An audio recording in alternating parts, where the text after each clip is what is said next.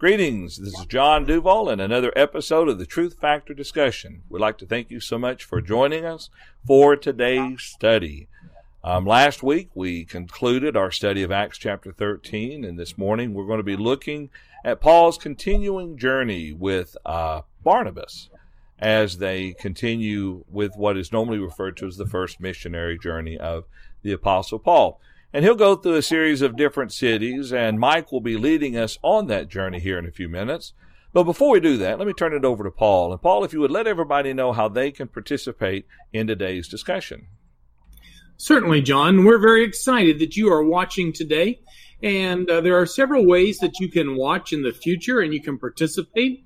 You might find the very easiest way is to just go to our youtube.com/truthfactorlive and find the live video there, and you can make comments and ask questions in the chat that's beside the video. You can also do something very similar with Facebook, facebook.com/truthfactorlive, Twitter. You can do the same, or you can go to our website at truthfactor.com and look at the live viewing page, and there's a way to interact there. Now, you may like to send an email. Maybe you'd like to think about what we've talked about today, and at a later time or even during the course of our study, send us an email. And you can send that to questions@truthfactor.com. That's questions@truthfactor.com. And we'll try to respond to your question either via email or live on the air as we're able to. Looking forward to today's study. Thank you, Paul. I appreciate that. Well, Mike, I'm going to turn it over to you, sir, if you'd like to go ahead and kick us off with today's study. We are at Acts chapter 14, and I appreciate very much the opportunity to guide the study and looking forward to the participation of all of you brethren. At Acts chapter 14, let me begin by saying if you are a young preacher contemplating becoming a preacher, chapter 14 could be one of the most discouraging realities that you'll ever read in the New Testament.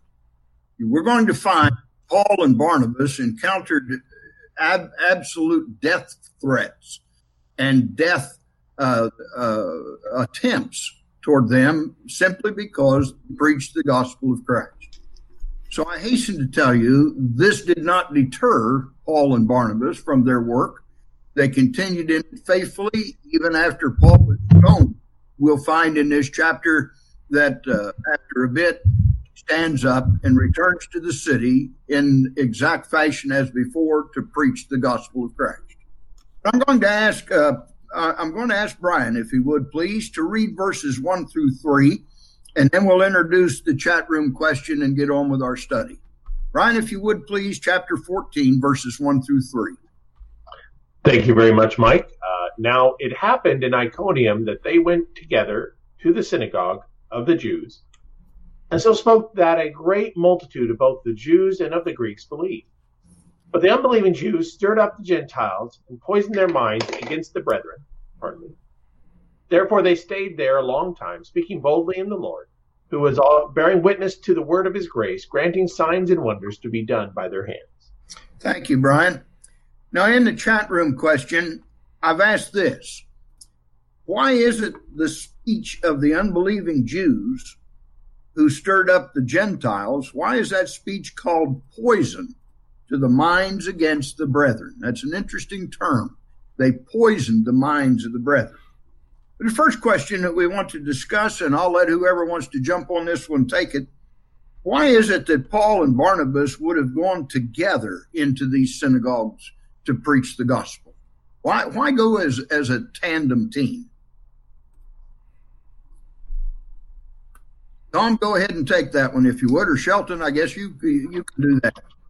All right. I think it's always a good idea when we're preaching the gospel or studying with somebody, whether it's a personal study in their home or something like that, to have somebody else with you.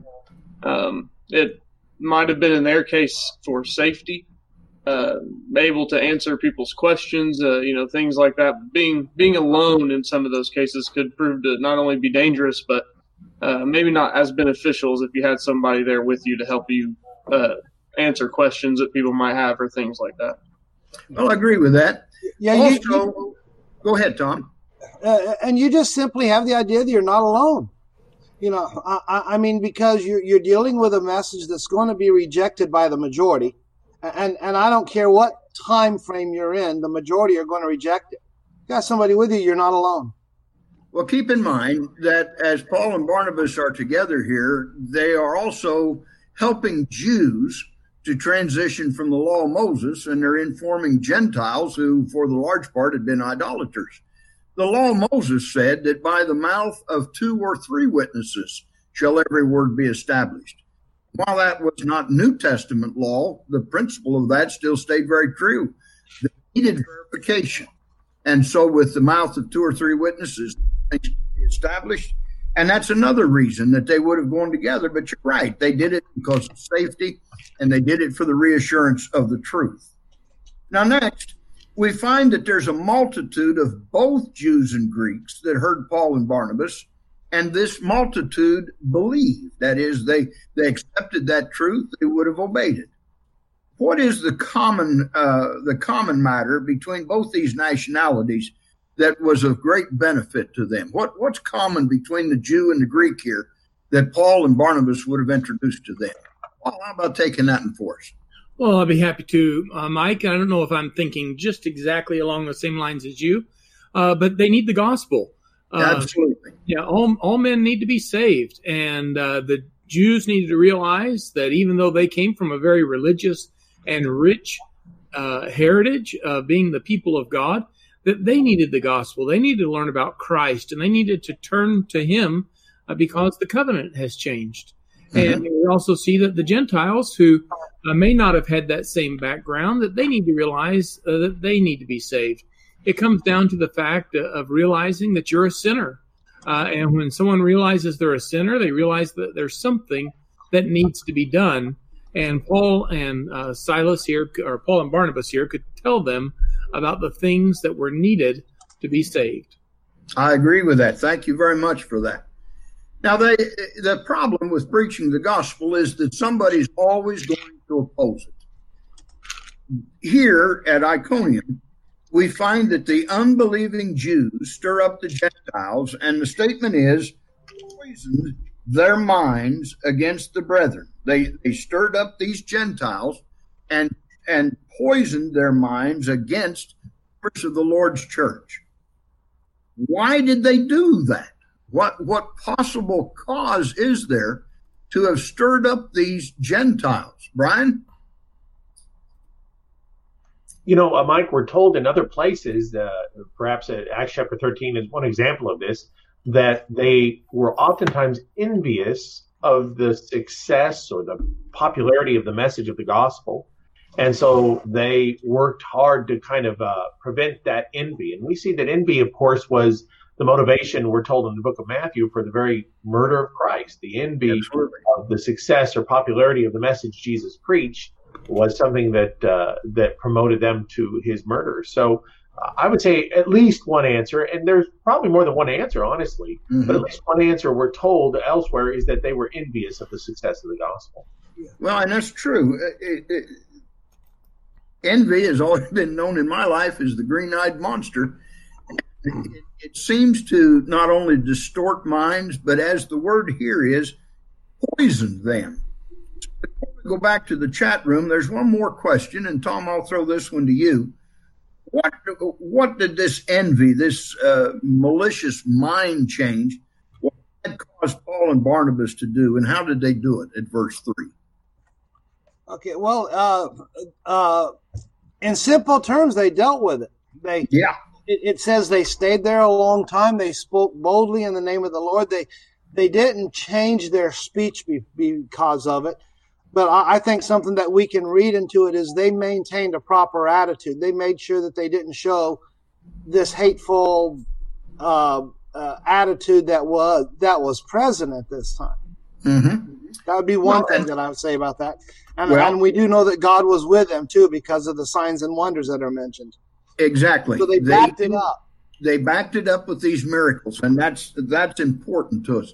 Now, in today's world, obviously, we can't do that. The days of miracles in this fashion have been taken away, and what we have is the written word. According to Paul's writing to Corinth, I would suggest that the written word, when preached acceptably, righteously, is much more powerful than even the miracles of those times. Hebrews chapter 2 would certainly lend it to that, lend our understanding to that fact, where Paul said that we need to take the more earnest heed to the things which we've heard, lest at any time we let them slip. But Brian, help us out here a little bit, and let's go back to the chat room and see if there's any answers to our question here. Why is this speech of the unbelieving Jews who stirred up the Gentiles, why is it called poison? Has there been any reaction to that? There has. Gregor Hinckley has given us an answer on our YouTube stream, and we've got that pulled up now. Gregor Hinckley says, the truth of the gospel is life everlasting. The Jews, by speaking the lies, they poison the message. At least that's my guess. So it's a great observation, the idea of the poison concept and how it is, of course, poison kills. So, sure. The idea of killing, we're told that even a slightest alteration of the gospel creates another gospel, and poison would be an accurate example of that from what Gregor is seeing there. Well, I appreciate Gregor with these answers. He's usually he is very accurate in his answering, and I appreciate him helping us in our study. Hey, Mike. Let's go to you now, and I'd ask for you, please, to read verses 4 through 7, and then we'll throw out another chat room question.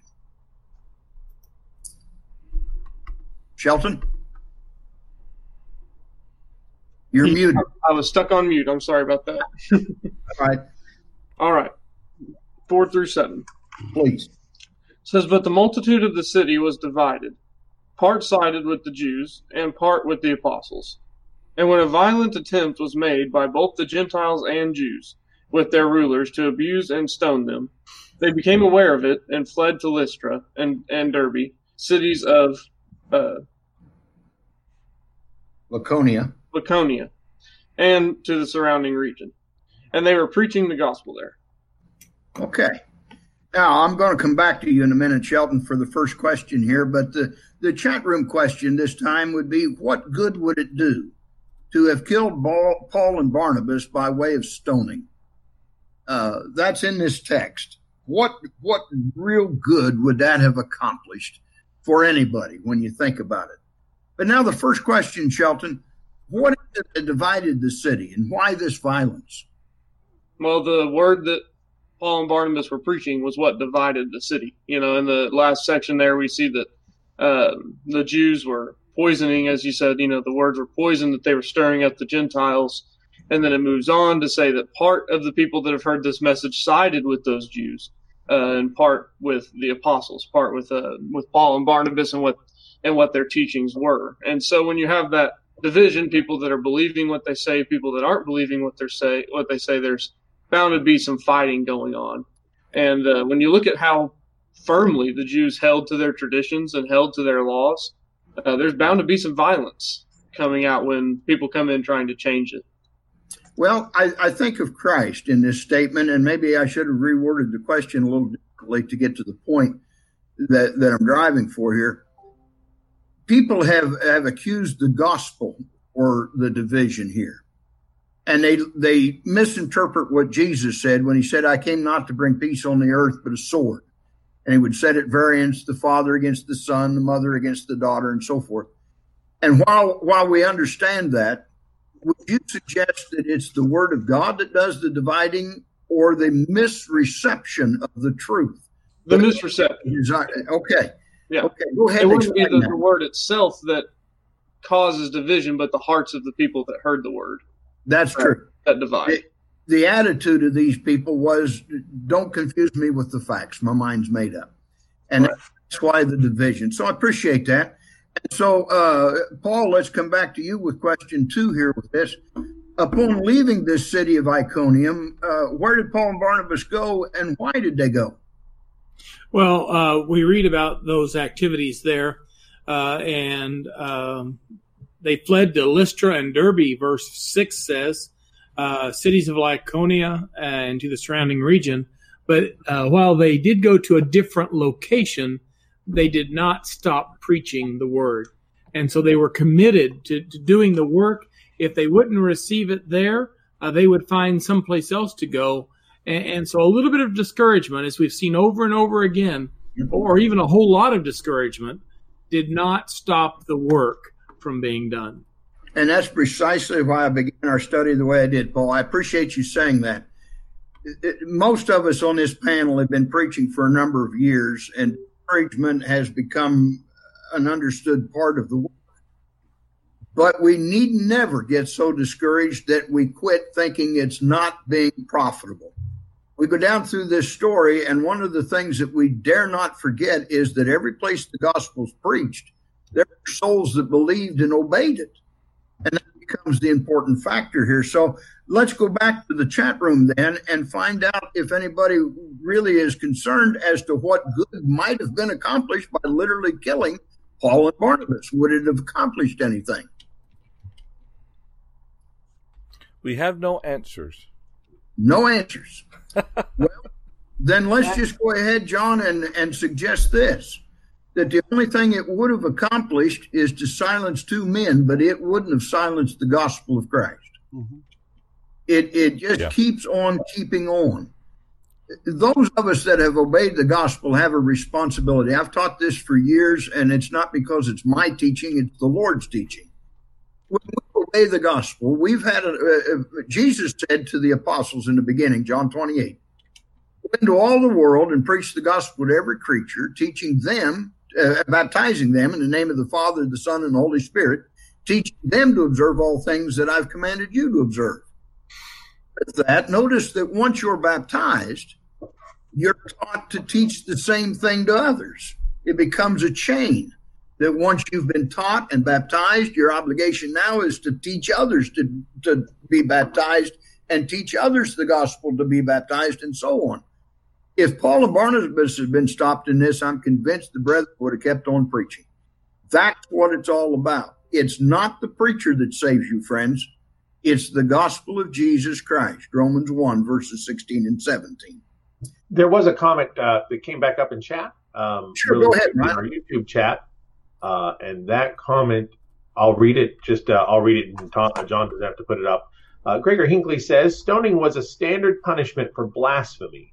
By killing them, they thought, I'm sure, they eliminate the message. So I think Gregor's got an interesting observation there that stoning them would have been implicit to suggest that what they were saying was blasphemy. So I would agree. Yes. Perhaps the point is that not just murdering them in any way, but by stoning them, that maybe there's a sense where they believed that they would legally or ethically silence the message. So it's kind of perhaps Gregor's point is really well, and I appreciate Gregor with that. And let's just move with that a little bit in some remembrance. There were at least twice that people tried to stone Christ and accusing him of blasphemy. Ultimately, that's what they charged him for, so they could crucify him. Then we look and find in the 7th chapter of the book of Acts where they stoned Stephen, obviously because they accuse him of blasphemy. That didn't stop the preaching. Their point was to stop the message, but it never got it done. They maybe stopped the messenger, but you can't stop the message, and I appreciate that. Tom, let's put you back on the spot here and ask you to read, if you would, please, verses 8 through 13, and then we'll throw that first question to you as well. Okay, 8 through 13, we read here. John, you going to put that up? Okay, you got there. Okay. And in Lystra, a certain man without strength in his feet was sitting, a cripple from his mother's womb who had never walked. This man heard Paul speaking. Paul, observing him intently and seeing that he had faith to be healed, said with a loud voice, "Stand up straight on your feet." And he leaped and walked. And when the people saw what Paul had done, they raised their voices, saying in the Lycaonian language, "The gods have come down to us in the likeness of men." And Barnabas they called Zeus and Paul Hermes, but because he was the chief speaker. Then the priests of Zeus, whose temple was in front of their city, brought oxen and garlands to the gate, intending to sacrifice with the multitudes. Thank you, Paul, and I'm coming right back to you with that first question. But in the chat room, was what Paul and Barnabas is what they did to this impotent man. Would you call that faith healing? Or did the man's faith permit Paul to see the worthiness of helping this man? I don't know about the other parts of our country here in the United States, but here in Indiana, there are still people that lean very heavily to this so-called faith healing. And so I thought this is a good place to bring that question to light and discuss it a little bit. So now, Tom, back to you. Discuss for us a little bit who Paul found and what he did to help this man. Okay, so he goes in the city, and well, it just basically says he found a man who was unable to walk, and the interesting observation there is it says it's from his mother's womb. So you've got somebody with, like, if you call it a birth defect or something that happened immediately as he was born or part of the process, and Paul sees him, and he basically heals him. He heals him. That gives him an opportunity to do some teaching in this city. Of course, as we read in this text, it goes a little further than Paul intended, and he has to deal with some things. Well, and he simply says to the man, stand up straight on your feet. And the man leaped and walked. And so the confirmation of the power of God with Paul is obviously seen. So, Shelton, let's come back to you now. Was this miracle much different than what Peter and John had done for the man that sat at the beautiful gate, or the gate called Beautiful, at the temple back in about Acts chapter 3? Well, no, we see it being the same miracle, really. That man back there was also lame from his mother's womb, couldn't walk. People knew that he was that way. And when he was healed, when he was healed, he got up and leaped, just as this man says he got up and leapt, And so this is something that's pretty impressive to the people that knew he was this way. It's not that they just brought somebody in that nobody would have known. This would have been somebody that from his mother's womb was crippled this way. And, of course, we see, I'm not going to step into your next question, but we see the absolute amazement that the people, have because of what they've seen Paul and Barnabas do here. And so, no, that's not much different than what we see Peter and John doing. And even the people's reaction of amazement isn't that much different either. That's exactly right. And if you wish to go into that next question, do so, because I've got another one in my mind up here that I'm going to throw to Paul in just a minute. But go ahead and step on that third one for a minute and tell what this reaction of the townspeople was.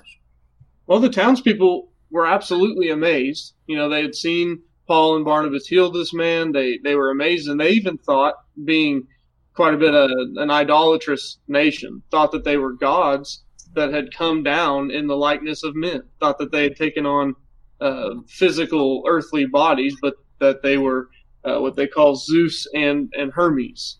Mm-hmm. And then, of course, you even see the leader there, the priest of the temple of Zeus, even bring sacrifices, intending to offer sacrifices with the multitude. So it's going to be interesting moving on into this next section how Paul and Barnabas handle being called gods and wanting, the people wanting to sacrifice for them. We'll get to that momentarily. Now, Paul, this is a surprise question, and I apologize for springing it on you, but I think you're wise enough to handle it.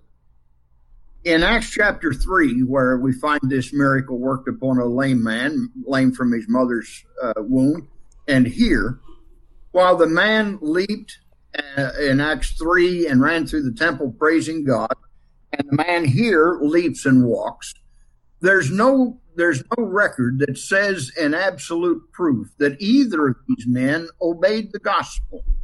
So we can't say for positive that they did, but we would hope that they did. What's your thoughts about that?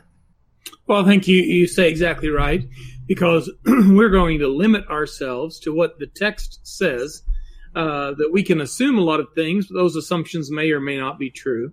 That's true. So there are things sometimes that we'd like to know that we're just not told. We could look at a number of the Bible accounts that were given, and we're told what we need to know, what God wanted us to know. But there are questions we can ask that we sometimes just don't know the answer to. I would hope that here we see that one of the purposes of these miracles was to confirm the teaching.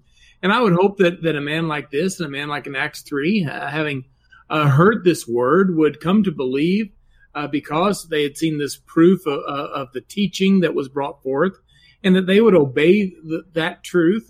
But sometimes people can surprise us a lot. Mm-hmm. And so we just don't really know. And so maybe you were looking for greater wisdom than that. But I'd say that we just don't know. And that's the exact right answer, Paul. The reason I'd ask you that is so that we can share with our audience this fact. Isn't it true that God is so gracious and so kind to so many people in so many ways, and yet they do not return the true appreciation for those kindnesses, even to the point of physical healings, and obey the gospel? And it's kind of slapping God in the face, as I see it. You know, they ask for prayers that they might be cured, or prayers for this, prayers for that, and the other thing. And those prayers are answered in a favorable way, only for people to reject the gospel of Christ that would really heal them spiritually and otherwise. It's just an observation that I appreciate you answering that, so we could make that observation. I think that's a great point, Mike, as you look here, and we don't know what their reaction was. They may have obeyed the gospel, but certainly we see in places like Romans chapter 1 that it talks about those who don't come to see their responsibility and their accountability before God are without excuse, because he has shown himself both by his power in creation and by the kindness that is bestowed upon us as his creatures, that we ought to come to want to seek him out. I appreciate that, Paul. I guess I've just been preaching for so many years that it still astounds me that I don't understand people rejecting the gospel of Christ. I don't understand that. Hey, Mike. Well, yes. Let me jump in real quick with one observation. I just thought this was interesting. Why would these people respond in such a way, I mean, to call Paul and Barnabas gods? You think about it, it doesn't appear that he went into a local synagogue. At least there's no record of it. So this teaching that he's doing could have been to a whole group of Gentiles who were idol worshipers. And despite what he is saying, they see the miracle. And because we're outside of the safety of the synagogue and everything, they just jump on it as if they're gods. Mm-hmm. You know, it's interesting to know. It's almost like him being at the Areopagus. You know, yes. Without the common ground of Judaism, here he's just talking to them about, and they perceive what they do in the way they've always perceived things like that. Well, and that's coming into this next section, so I'm coming back to you with that, John, so keep your mind centered right there. Let's go to Brian and see if there's any reaction to this chat room question that what Paul did for this impotent man. What would you call that, faith healing, or is it the faith that Paul saw in this man that counted him worthy of receiving this miracle? Thank you, Mike. It looks like we do have a response in our YouTube chat from Gregor Hinckley. Gregor says, Jesus was unable to heal in his hometown due to a lack of faith. It is the power of God that heals, not the healed by faith, but because of faith. God is the cause, and faith is the trigger. I appreciate that. Again, Gregor's hit it head on. The so-called faith healers of today, folks that seemingly receive that healing, well, without going into great desperation about it, they're fakes. But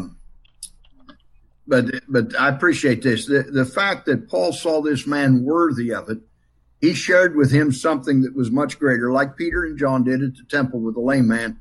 Silver and gold have we none, but such as we have give we unto thee. And this miracle most certainly would have convinced the man, if nothing else, that God is in charge.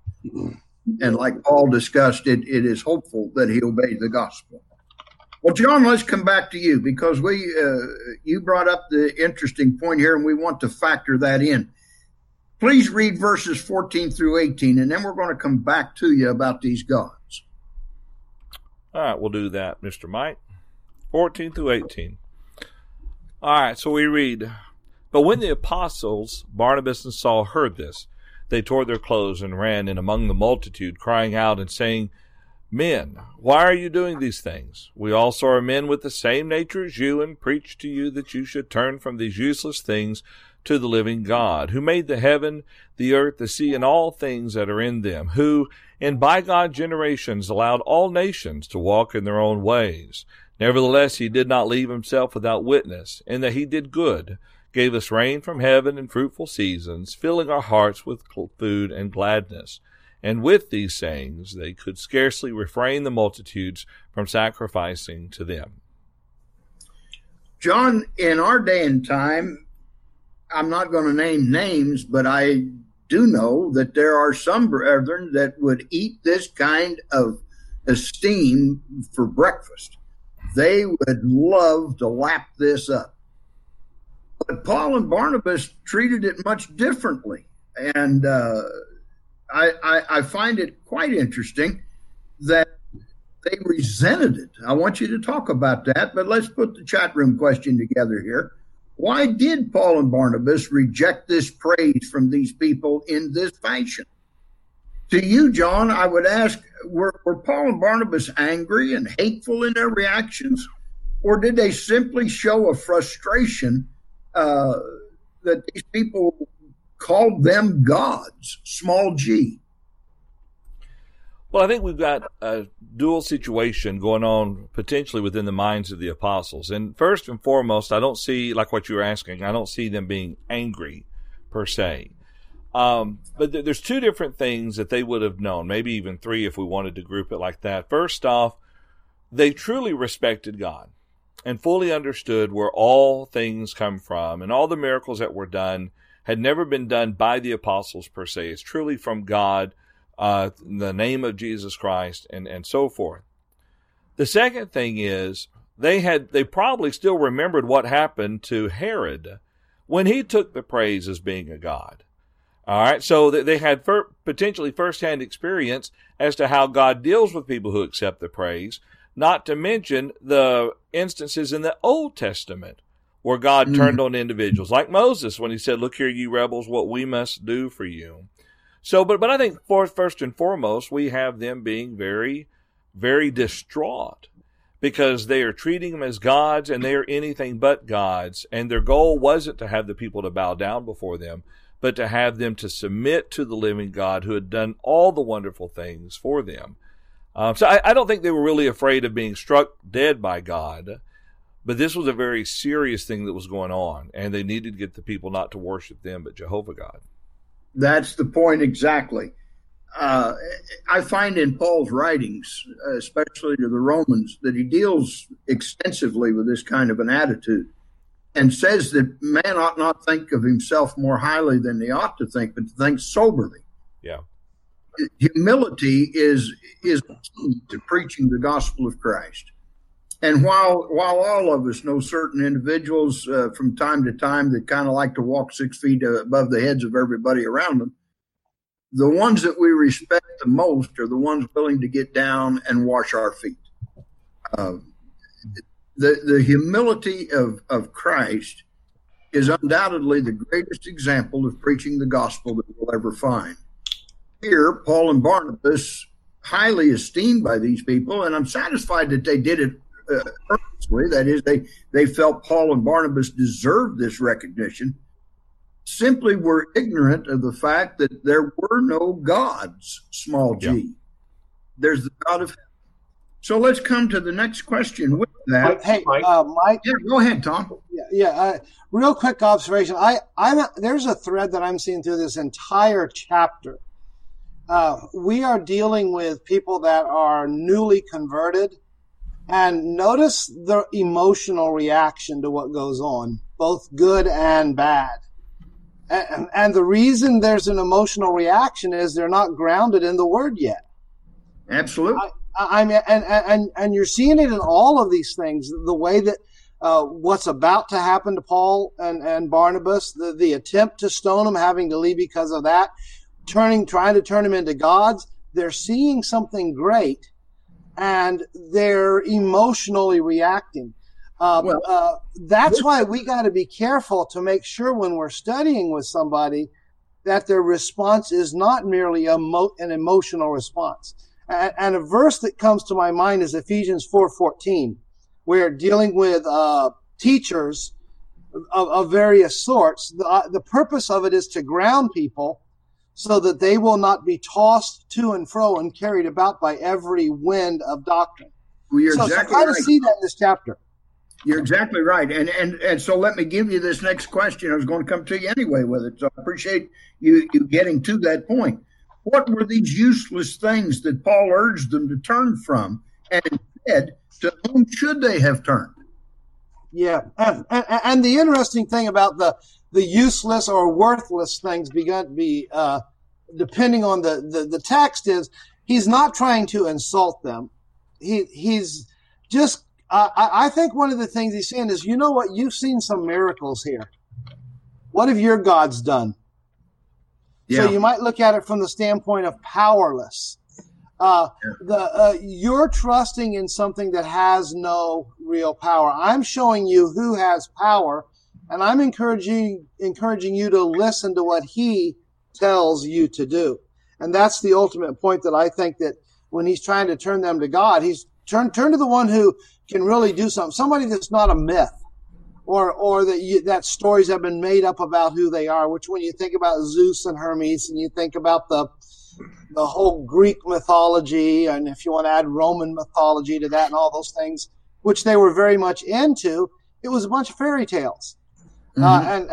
And not being insulting in saying that, but the point is here you see real power. Consider this. Yeah. Well, I agree with that wholeheartedly. If we can go back now to the chat room question before we even get to the last one of ourselves on this, let's go back to the chat room and pick that up. Why did Paul and Barnabas reject this praise from men? We do have one answer there. It's from Gregor in the YouTube chat. And Gregor's answer is the message of the gospel is to the glory of God. Paul and Barnabas did not desire the glory for acts of God. They were properly humble in the knowledge of the source of the power they wielded. That's exactly right. That's exactly right. Mankind, I guess, would have a tendency to like to have his back patted once in a while, but a good old elder that I worked with for several years would make the statement publicly to the congregation. He said, everybody deserves a pat on the back, but a lot of times they need it a lot farther down and a lot harder than what they're expecting. That kind of keeps me humble, and I appreciated Ray for that. Mike, yeah, go ahead, Brian. I just wanted to throw one last thought out there. One of the important things that we should see is there's a pattern, and really, I think Tom kind of alluded to some of this. There's a pattern of the style of preaching for the apostles in the book of Acts about the message that they brought to the Jews and the message they brought to the Gentiles. So in Acts chapter 2 and 3 and all the way up to Acts chapter 13, we see the sermons that are preached to the Jews. And they oftentimes appeal to the Old Testament. In fact, they always appeal to the Old Testament, the words of the prophets, to the things spoken beforehand, as the authority for the message that they bring and the identity of Christ as God. However, it's kind of interesting and obvious for obvious reasons that whenever they preach to the Gentiles, here in Acts chapter 14 and again in Acts chapter 17, the sermon is presented very differently. And Paul mentioned this earlier, that in Romans chapter 1, the understanding is that the characteristics about God, especially for the Gentile, are observed less in the Scripture because they're not familiar with the Scripture, and the appeal is made to nature. Both in Acts chapter 14 and Acts chapter 17, the Apostle Paul appeals to the things of the world as the evidences for the existence of God, and then he goes on to preach the gospel of Jesus Christ. It's just an interesting pattern to be aware of how these men preached the gospel of Christ to two different groups with two different understandings of the nature of God. One group that knew God, one group that did not. And how that they used a different appeal of authority in both instances. And that, I think, is a profitable and useful tool for us to understand of how we present the gospel to different people with different understandings, what authority we're appealing to for the foundation of the case that we're making. One of the greatest items of advice ever given was the individual that says, if you're going to teach someone, start where they are. Don't start where you want them to be. That's exactly and I think right. that's exactly what Paul does here. Yeah. Yeah, that's fine. Well, hey, Mike, I was just going to say one thing about this is that the gospel does appeal to us on many levels and to people on many levels. And an emotional response is not necessarily a bad response. An emotional response is sometimes needed. I think in Acts 2, they were cut to the heart. Oh, yeah. We see sometimes people when they are repentant, that we see that coming with tears. And so we need to have an informed faith, but it needs to also utilize our center of emotions as well. And we don't need to serve God just out of purely just information, but it needs to touch our heart and our mind, and we need to feel our religion as well as just to be informed. You're exactly right, Paul. Colossians chapter 3 proves that without question. Our life as human beings, when we obey the gospel, our life is dead. And yet it's alive in Christ. And it becomes Christ who lives in us. Galatians 2:20, Colossians 3, 1 through 17 and all.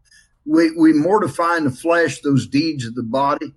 But the emotional side is still very real. It becomes not membership to a club.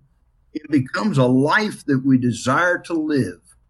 And that's probably why Paul here, as he addresses them, does not rip into them like he maybe would the Galatians. Exactly. He's very, very patient with these people. Yes. Very, very patient with them. Right. And that leads me, Paul, if you would please read 19 and 20 here, and just a brief discussion about this for us, if you would, because Paul's reaction is still very humbling, and yet the people can't get over this. I'll be happy to do that. In Acts 14, I'll read verses 19 and 20. Then Jews from Antioch and Iconium came there, and having persuaded the multitudes, they stoned Paul and dragged him out of the city, supposing him to be dead. However, when the disciples gathered around him, he rose up and went into the city, and the next day he departed with Barnabas to Derbe. Go ahead, Paul, and talk to us about that. I've been threatened. I came home one night from preaching a meeting, and my car had been smashed by the neighbor's car and all that. I've received threatening letters in my life, but I've never, and I don't want it to sound like the modern term for it, but I've never been stoned. No, what we see here, Paul is, they attempt to execute him. They bring a physical beating on him. And normally when we see a stoning, people don't survive a stoning. And so we see this terrible punishment that is inflicted for him just doing what is right. I was impressed by the fact he went back into the city. And the next day he leaves. And so that was interesting. I would think, carry me on to Derbe. Don't leave me here. But that's right. And so when we think about persecution, we do have to be willing to suffer that. And in fact, in Bible times, sometimes it was considered to be somewhat of a badge of honor to be counted worthy to suffer for the cause of Christ. I appreciate you bringing that up, Paul. Paul himself would write to the churches of Galatia and say to them, I bear in my body the marks of the Lord Jesus. And I've always believed that is the scourgings, that's the stonings, etc. But it did not deter him from preaching the gospel. So especially for the younger fellows that are trying to start in preaching, and I think of Shelton among them. Shelton, I wish you very well in this upcoming work that you've encountered here and endeavored to do. But understand, my young friend, there are going to be days when you kind of wonder, why did I put the toolbox away? That's just part of preaching. But don't let it deter you from standing firm for Christ. I look at Hebrews, and I'm taking advantage of my age again. I have a habit of doing that, I guess. But the older I get, I look at Hebrews, the 13th chapter, and verses 5 and 6. and find with that evidence that God has never left me. He's never forsaken me. Like King David said, I was young, now I'm old, but I've never seen the righteous forsaken, nor his seed begging bread. But I've always felt that God is right there helping. And when we lose sight of that, then we lose sight of the reason we started preaching in the first place. Don't ever do that, brethren. Don't ever lose sight of why you preach the gospel of Christ. Well, and finally, Tom, let's come back to you, and we'll bring you and Shelton in on the last of this and hopefully be able to close it out in the next 8 minutes. If you would, Tom, please finish the chapter for us in reading verses 21 through 27, and we've discussion there as well. Okay. So it says, and when they had preached the gospel to that city and made many disciples, they returned to Lystra, Iconium, and Antioch, strengthening the souls of the disciples, exhorting them to continue in the faith, and saying, we must through many tribulations enter the kingdom of God. So when they had appointed elders in every church and prayed with fasting, they commended them to the Lord in whom they had believed. And after they had passed through Pisidia, they came to Pamphylia. Now when they had preached the word in Perga, they went down to Attalia. From there they sailed to Antioch, where they had been commended to the grace of God for the work which they had completed. Now when they had come and gathered the church together, they reported all that God had done with them, and that he had opened the door of faith to the Gentiles. So they stayed there a long time with the disciples. Thank you, Tom. For the chat room, and we'll let you consider this quite deeply, and I'm satisfied that 6 minutes now or so is not going to leave us enough time to fully discuss it. But here's the question. What is the value of elders in every church of Christ? We go on probably 6 months in answering that, but we'll have to keep it brief. But what is the value of elders? Tom and Shelton, you can team up on this one if you want to. What's the obvious value of Paul's continued preaching when he says we must through many tribulations enter the kingdom of God as he returns to the preaching and strengthening of the brethren? You go ahead, Tom. I'll take the second part. Right. Well, I see in this a couple of things associated. One of them is we just can't give up no matter what happens. And I know we've talked about all throughout this chapter, there's a price, or there could be a price associated with the preaching of the gospel. When I say could, I mean there could be a physical price of persecutions and so on. And don't let that keep you from entering the kingdom of God. Let that strengthen your resolve and make you closer to the kingdom of God. Shelton, finish it. You want me to go into the elders? Yeah. Why is it needful? Well, it's absolutely needful because we see earlier, before he goes into saying that he's appointed elders in verse 22, he says he went back to those places and was strengthening the souls of the disciples, exhorting them to continue in the faith. And I believe that elders are absolutely a great aid in those things.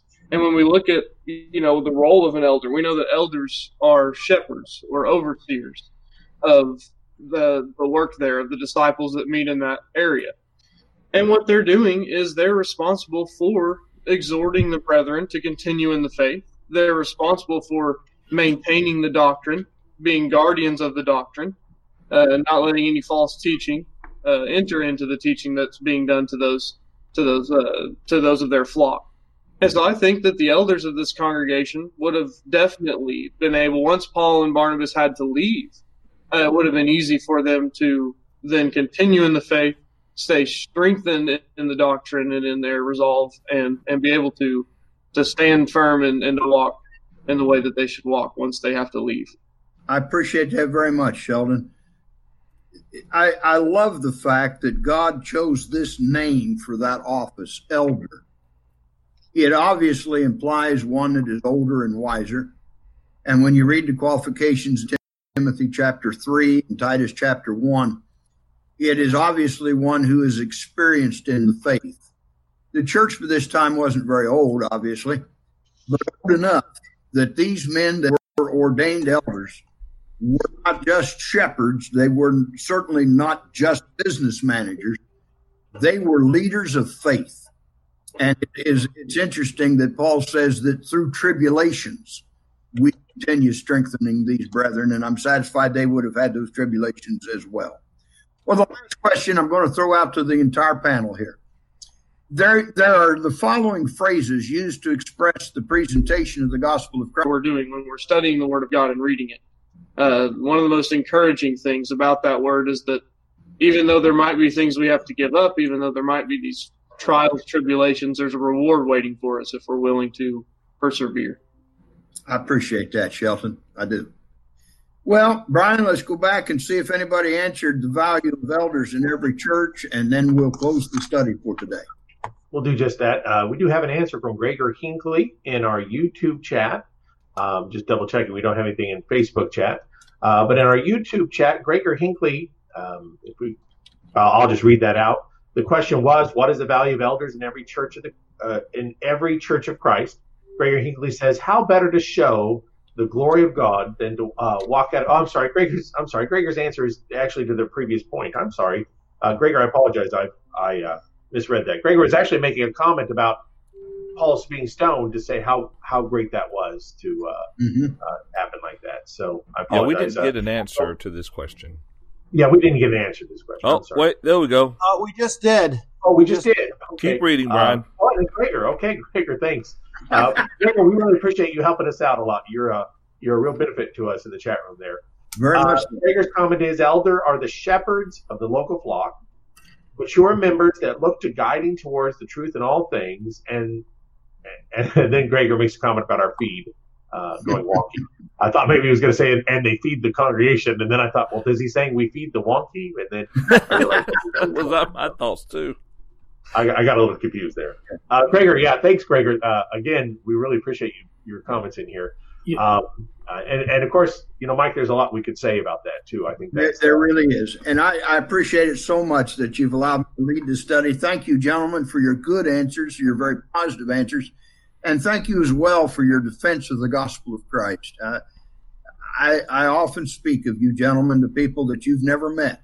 Someday, hopefully, that you can. But I can't speak well enough of the encouragement that this type of study gives to this old man, and I'm trusting the same to everybody that's viewing. Gregor, thank you as well, and I'll turn it back over to John and let you close us out. All right. John, I was going to throw in one thing quickly, if I may, and that is that there seems to be sometimes people who don't want elders. I've not experienced that as much as I've heard about that in different places, either individual members or even congregations that think, well, we do just fine without elders. And they don't do just fine without elders because God's plan is for elders, and God's plan is right. No matter what our judgment is, God's plan is right. And absolutely, amen. Yeah, it's interesting, Paul. I've had brethren make comments like that too. I remember years ago in a men's meeting, a congregation, which really, you have to ask where is the authority for a men's meeting? I'm not challenging that, by the way. I'm just saying that we know what God wants. And they made the comment, sometimes I think we're better off with the men's meeting than elders because everybody gets a comment. And I had to chuckle. Well, I didn't chuckle to myself, I should say. Kind of horrified by that because I thought that's exactly not what God wanted.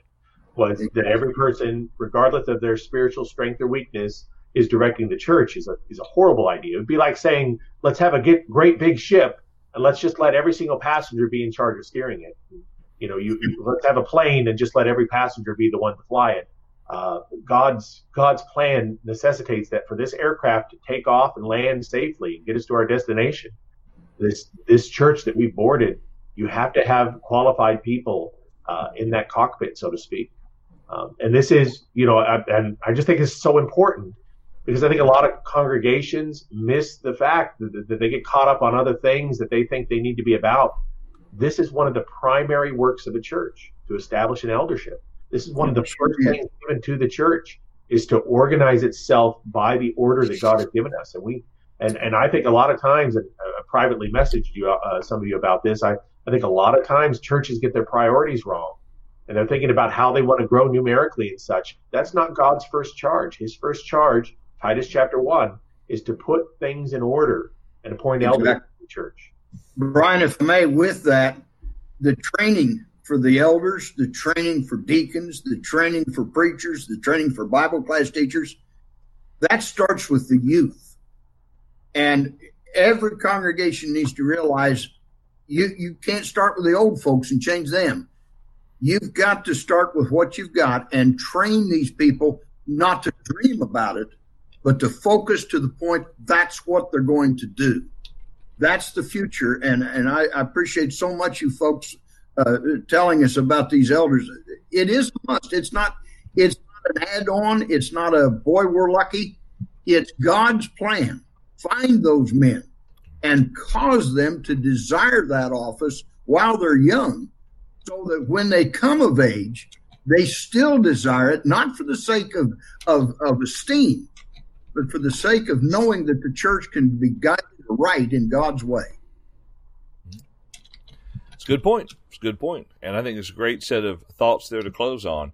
There's probably a lot more we could say about this subject, but we'll save that for another time. Mike, thank you so much. You did a very fine job in leading us through the study. I don't know if it's your age and just how much older you are than we are, but I really feel like he kind of treats us like he's a teacher and we're the students, and I benefit from that. So thank you, John. You're about 95, 90, no. I'm getting there. Mike, you did it. I always appreciate it when you lead our study. So thank you very much. Well, we won't hold you any longer. We'd like to thank you so much for joining us for our study today. Next Wednesday, Lord willing, we will be looking at Acts chapter 15. Acts chapter 15. Hey, if you're watching this on our YouTube channel, take a moment and click the like button. Subscribe first, and then click the like button and click the bell notifications. What I'm trying to say, and that way you'll receive notifications when we go live. If you're watching us on Facebook, follow us if you would. That way you can keep updated with things that maybe we do or upcoming studies as well. Thank you so much for joining us. If everything goes according to plan, Lord willing, we will meet back here again next Wednesday at 11 o'clock a.m. Central Time. In the Eastern Time Zone, that's at noon. 9 a.m. Pacific Time. 10 a.m. Mountain Time. That's right here at live.truthfactor.com. Have a wonderful week.